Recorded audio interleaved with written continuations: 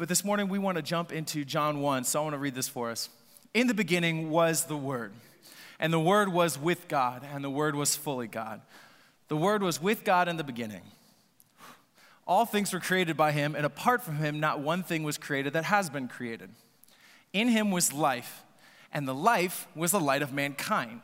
And the light shines on in the darkness, but the darkness has not mastered it. A man came, sent from God, whose name was John. He came as a witness to testify about the light so that everyone might believe through him. He himself was not the light, but he came to testify about the light. The true light, who gives light to everyone, was coming into the world. And the world, he was in the world, and the world was created by him, but the world did not recognize him. He came to what was his own, but his own people did not receive him. But to all who have received him, those who believe in his name, he has given the right to become God's children. This is the word of the Lord. You bow your heads with me in prayer. Dear Lord, thank you so much for today. Thank you so much for this season. Thank you so much for bringing us all into this room. Lord, and I pray that you would open our hearts and our minds, prep our spirits for the transformative things to come over the next few weeks as we recognize and honor your Son. Lord, I pray that you would be glorified by this morning. In your Son's great and holy name, amen. Now, sermons are fun. They're a good time. It's always a blast. But what makes a sermon even more fun, in my opinion, is a good title. So here we are. I want to take a look at our title for this morning's sermon. The Season of the Setting Sun. Who doesn't get a kick out of alliteration? Come on, that's fun to say. The Season of the Setting Sun. And now every good title actually is incomplete without a remarkably longer subtitle. The Season of the Setting Sun, how a lack of light reveals the restorative power of Christ in this dark world. It's kind of fun.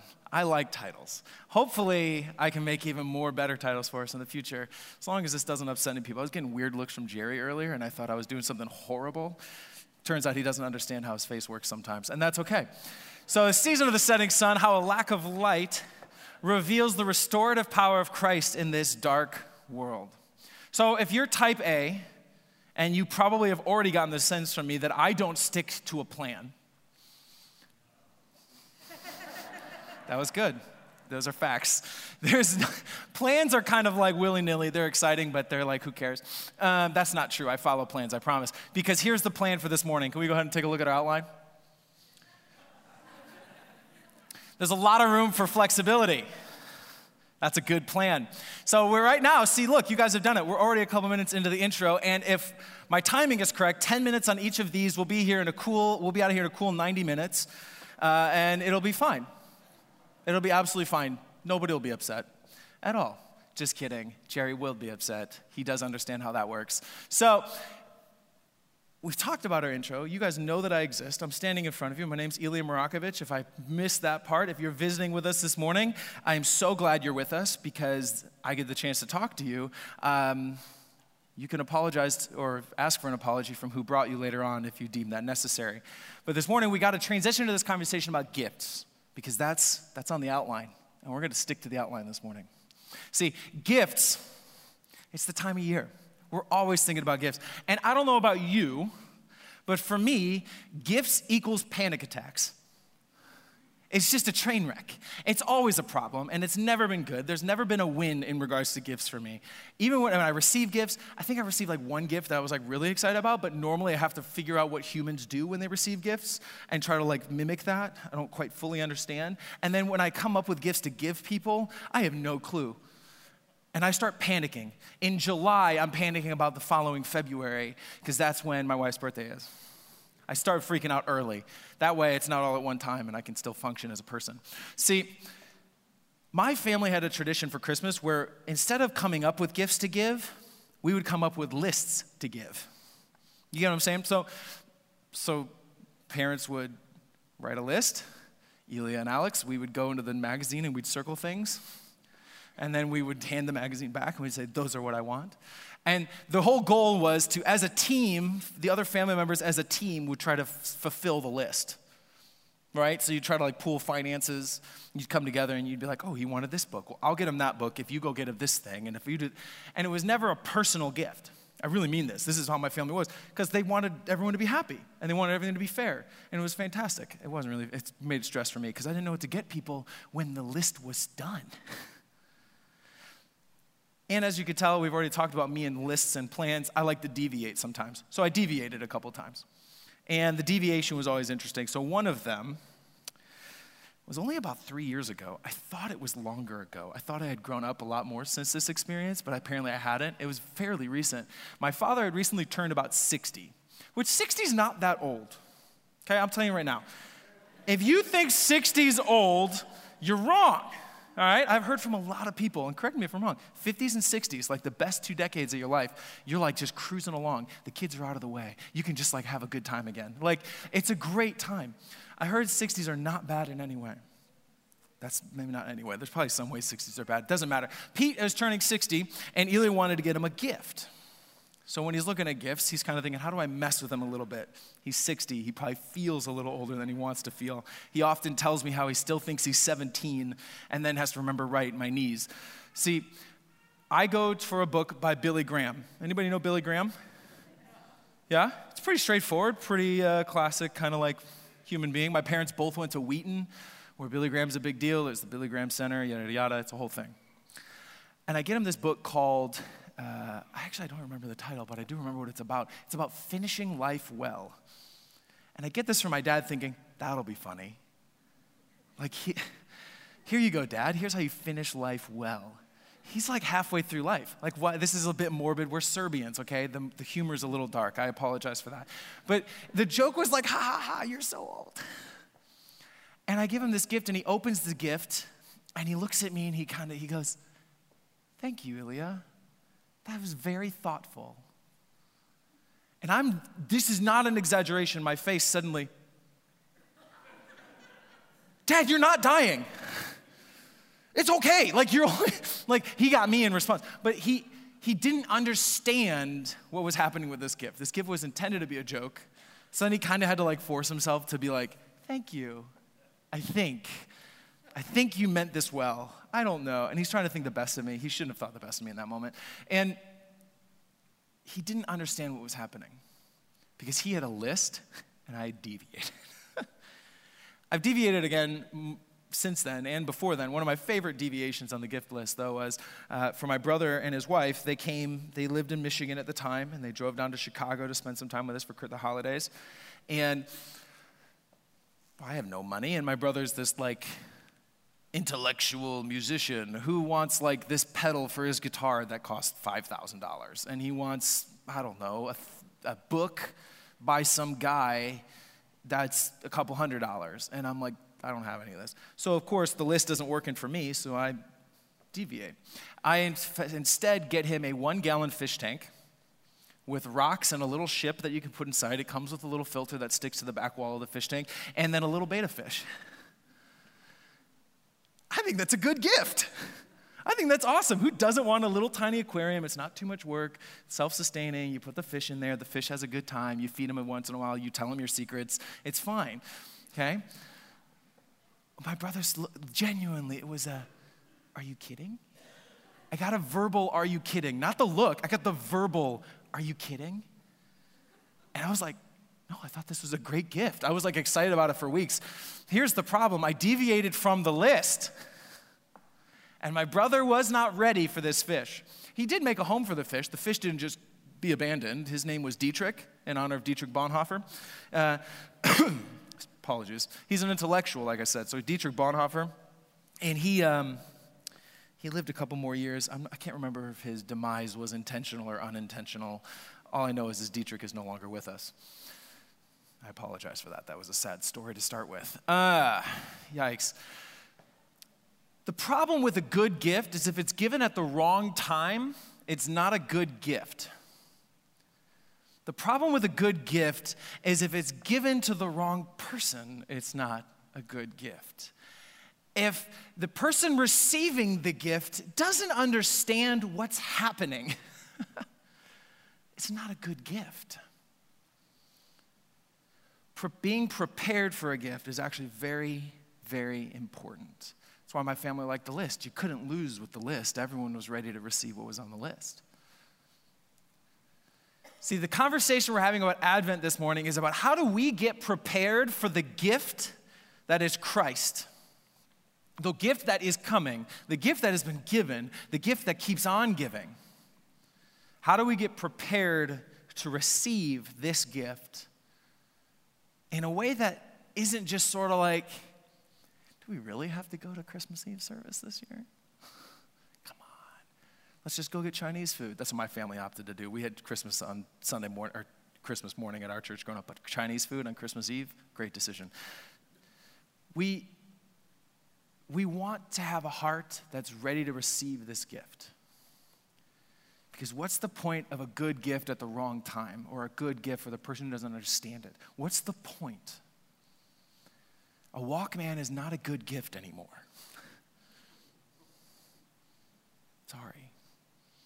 If you're not ready for it or you don't understand it, there's no point. So this morning, we are going to start this conversation of Advent, this season of time where we get to explore how to get ready for this gift. And the only way to do that really is to jump back into the Bible, because I don't know about you, but the Bible has some good stuff to say about, well, all things. So we're going to jump into John 1 again, if we can pull that up for me. Fantastic. This is John 1, not 1 John, John 1, 4 and 5. 4 and 5. In him was life, and the life was the light of mankind. And the light shines on in the darkness, but the darkness has not mastered it. It's kind of a cool verse. Like I said, my parents went to Wheaton. My mom works at the Wade Center, which is a place where they're kind of like the primary place of research if you're going to do anything on C.S. Lewis, Tolkien, G.R. Oh gosh, she's going to be so upset with me. Chesterton, G.K. Chesterton, Dorothy Sayers, other authors like that. She's kind of like, so we kind of grew up in a family that's like nerdy. And when I read this, what I hear in the background of my mind, when I hear what it says, but the darkness has not mastered it, is I hear just a solid, you shall not pass. And if you didn't just get chills, what's wrong with you? Come on. You all know what I'm talking about. That moment, right, where Gandalf is facing off with the Balrog and he's in the Mines of Moria and he takes his staff and he shatters the bridge and it's just like this epic moment. Everyone's life is saved. When you see, and I'm going to stay on Tolkien because it's a brilliant book, you got Samwise Gamgee who goes into the lair of Shelob and he's fighting Shelob and then he has to pull out the light of Galadriel. Freaking out a little bit up here, right? Like, this is it. This is Frodo at the edge of the lava in Mount Doom, right? This is cool. This is awesome. If this doesn't get you hyped, change how you're reading it. That's cool. Ooh, that's fun. Sorry, that has nothing to do with what we're talking about. We'll get back to that later. So, but there are 3 words in this incredibly awesome passage that I really want to hone in on. There are 3 words that I think matter most, and here they are. Isn't that cool? It's 2019. We just highlighted those words like it was nothing. Guys, do this for dinner on a Thursday night. Like, here's what we're having for dinner tonight. Beep. Everyone's going to have more fun. Okay, in him was life. So the first one we're talking about is him, because him may seem self-explanatory, but there's a little nuance in here that we want to make sure that we grab and hold tightly to, because if we don't grab hold of this, we might actually miss something incredible that's happening around us. Second word I want to talk about is the word light. Because again, light is one of these things that there's a subtle nuance going on with this word that if we aren't aware of it, we might misunderstand the purpose of light entirely. And then darkness, which, well, yeah, darkness. I don't really, well, we'll get into it. It's darkness. It's a confusing topic. There's a lot of negative to it, and there's a couple good things. And I'm all about finding the light in the darkness because the darkness has not mastered it, because that's an epic verse, and I want it to be a part of my life forever. We got to move forward. We're going to talk about the word him this morning. So in him was life. Who's him? Jesus. Yeah. No matter where you are, if there's a person on stage and they ask you a question, the answer is Jesus. Doesn't matter if it's a church or not. The answer is still Jesus. So just go ahead, say what you're going to say, and it's going to always win. See, in him, in Christ, in Jesus was life. But I just want to stick with Jesus because I feel like this picture of who Jesus is a little more to it. Because there's another name for Jesus that's a very Christmassy name. Do we know the Christmassy name for Jesus? Oh, I heard Emmanuel, yeah? Emmanuel, yeah, that's the Christmassy name. For some reason, around Advent, he's now Emmanuel, right? I don't, Christians are odd. So what we do is we have this guy named Jesus, and then we call him Emmanuel. And if you're familiar with his work, you understand that Jesus' work is one of the redemptive nature. It's one that says that which is lost can be found. It's the one that says that which is dark can be made light, so on and so forth. It's all about new life, new beginnings, restoration. It's very incredibly loving, and we seem to be big fans of it, right? We're on board with this message. Emmanuel means God with us. God with us. So here's the nuance I want us to grab a hold on real quick. We say God with us, typically we mean God is with me, because we're human beings and we talk about me, right? That's what we do. God is with me. Well, guess what? If God is with me, God is also with you. No matter what the heck you're doing, God is alongside you. God is pursuing you. God is with us. God has come to participate on this planet alongside us. And that's a very central Christian belief, that God is with us. And that whole thing is wrapped up in Emmanuel. It's just like a word. This crazy word that just like reminds you, yeah, God's with us. So even when Carol in the office turns the heat up again because she's freezing cold, and now you're sweating at your desk, God's with her, Emmanuel. So take a breather here, okay. God with us, right? Even when you're driving down the road and it's like your 47th roundabout of the afternoon, and somebody decides to stop in the roundabout, God's with them, Emmanuel. Even if there is a deep pain that's been administered to you by someone you love, Emmanuel. And on a side little thing off the plan, isn't that the greatest offense of the gospel? That the darkest among us still have God with us. We don't like that. Whew. Emmanuel. The other word I want to talk about this morning is light. See, light, it's an interesting thing, light, because when we think of light, we think 75 because that's as hot as it ever should be in our lives. 75 degrees, sunny, maybe there's a beach, maybe there's some dog without a collar but doesn't like bite you and is like very friendly, and now you have a new friend for the afternoon, but you don't have to take them home and feed them. It's fantastic. You just get the fun parts and leave the rest to someone else. Like maybe maybe you're like hiking somewhere and I don't know, but light, we just think it's like it's this pervasive good, right? Anybody here know what Star Wars is? Right? Yeah, we know. And if you don't know, what are you doing? What are you doing? This thing changed cinema history.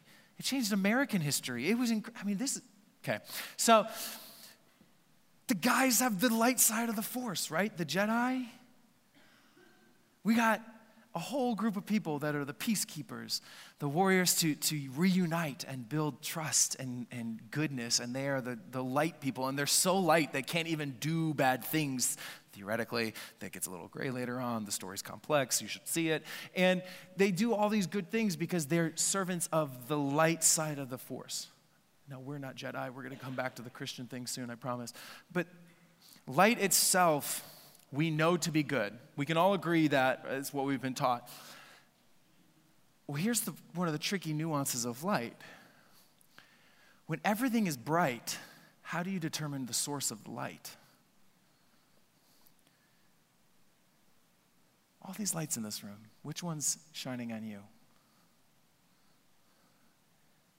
Which is the one clearing your path? Which is the one that makes this place visible? When you're outside and you lose your keys in the middle of broad daylight, you don't turn on your phone flashlight. Maybe you do because it's unintentional, but you don't because it doesn't matter, because it's not helpful. Because in the middle of light, while light is good, we want light, the problem is you just genuinely don't know where it's coming from. And guess what human beings like to do? We like to misidentify ourselves as the source of light. we tend to think, oh, it's a little bright in here, isn't it? I'm doing a good job, aren't I? Pretty holy this afternoon. God is really working through me. We like to think that we are the source of goodness in our lives. We like to think that we are the source of goodness in everyone's lives. However, maybe there's something else going on at work. That doesn't mean you aren't a source of goodness. I'm not saying everyone's terrible completely, but it's more of we aren't the primary source of that goodness in our lives. There's something else happening in the world around us. And I want to talk about a word, darkness, if you don't mind. Darkness. This is a fun word. So darkness is confusing because we think it's bad, right? I mean, our whole thing is we turn on lights so there is no darkness, right? That's the whole point. That's why there are like trucks that have these like giant halogen things that pierce my eyes every single time it's like even lightly dark out, because they're afraid that somehow something terrible is going to show up in front of them and they need to blind everyone in the room to make sure. Like, you know what I'm talking about? Like these lights, we are all about powerful lights. We want more and more light shed in the darkness. So much so to a point that actually, scientists are a little bit concerned about humans because there's too much light pollution. It's a freaky thing. Google light pollution. Get yourselves ready to be uncomfortable. Your circadian rhythm gets mixed up, and if your circadian rhythm gets mixed up, which is your natural going to sleep and waking up, when that gets mixed up, then like your creativity starts to suffer, then you actually experience more boredom and anxiety and health issues, and all of this because there's this crazy amount of light, and we actually have this tiny square of light that we put in our face every night too. You know what I'm talking about? Yeah.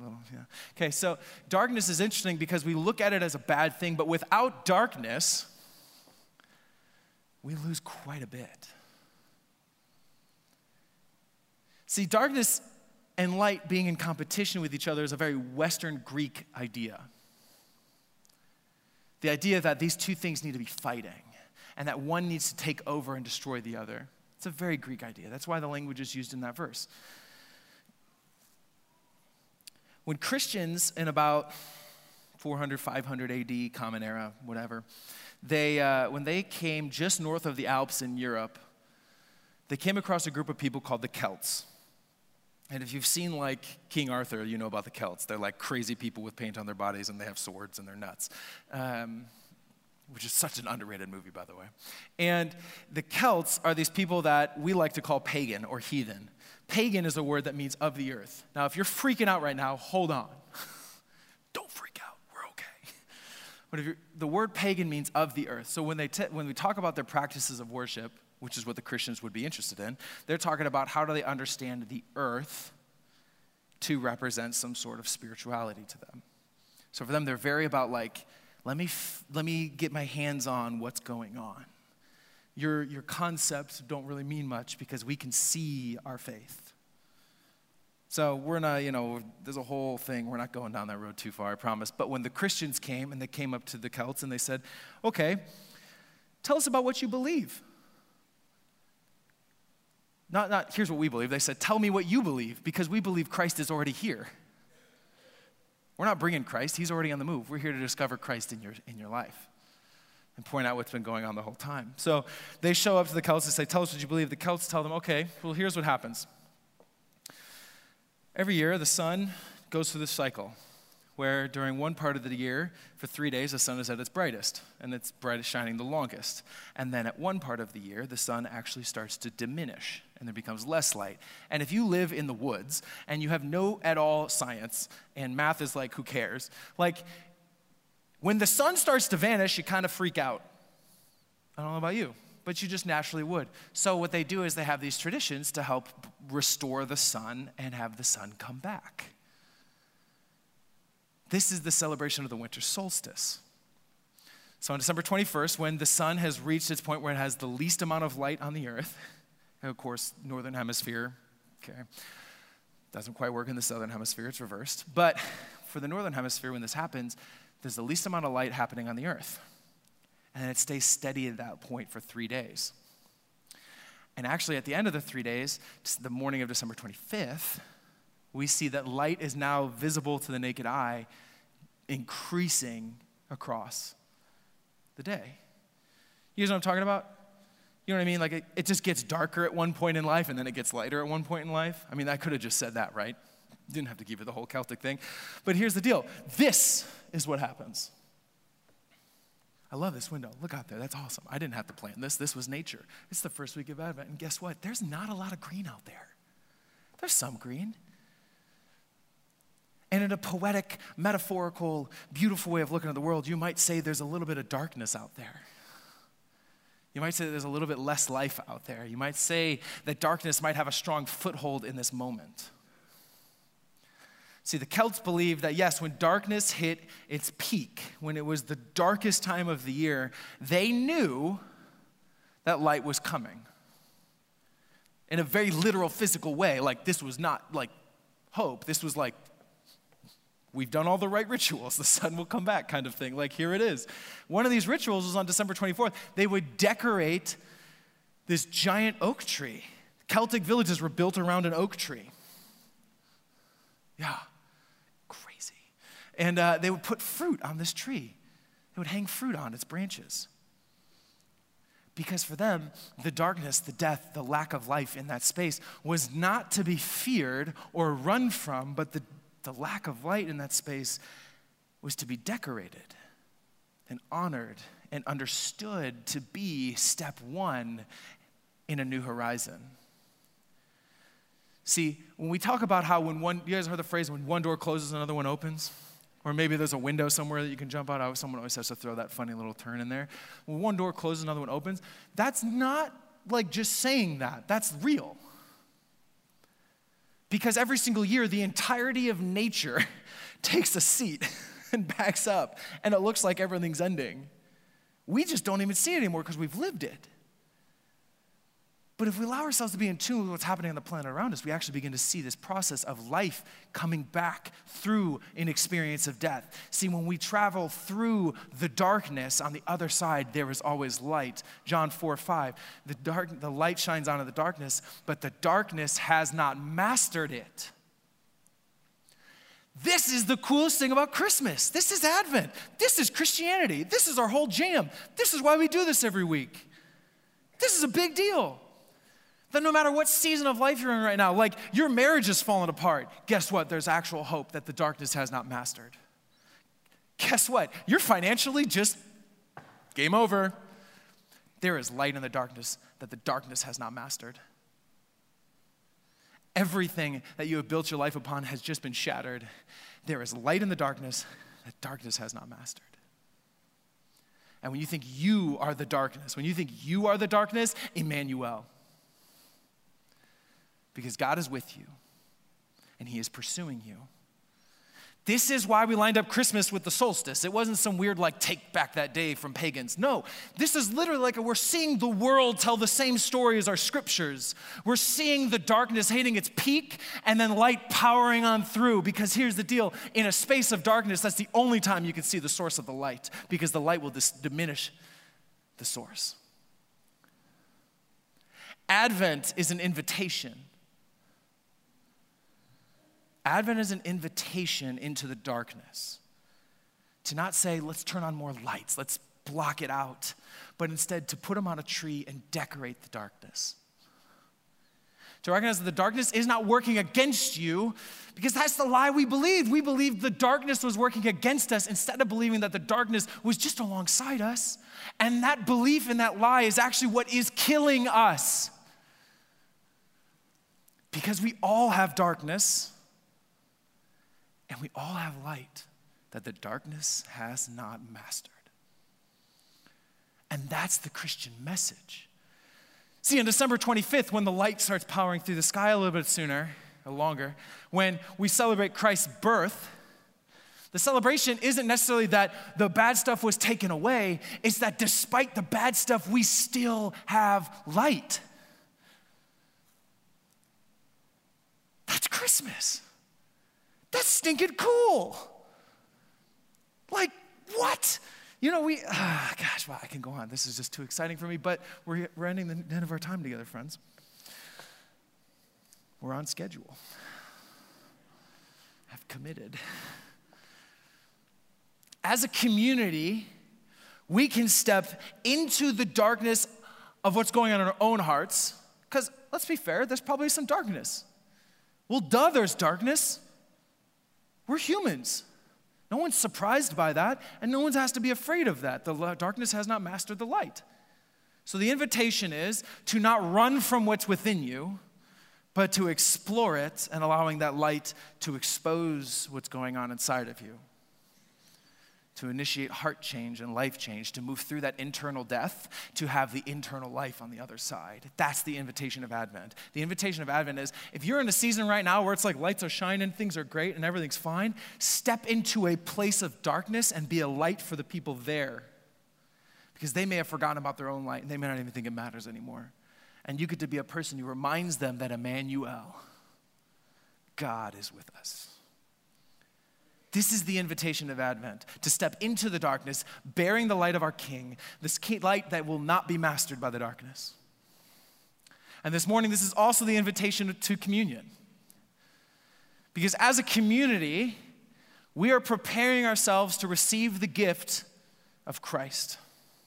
And the preparation for this receiving of the gift, that was a lot of words. The preparation here starts as a family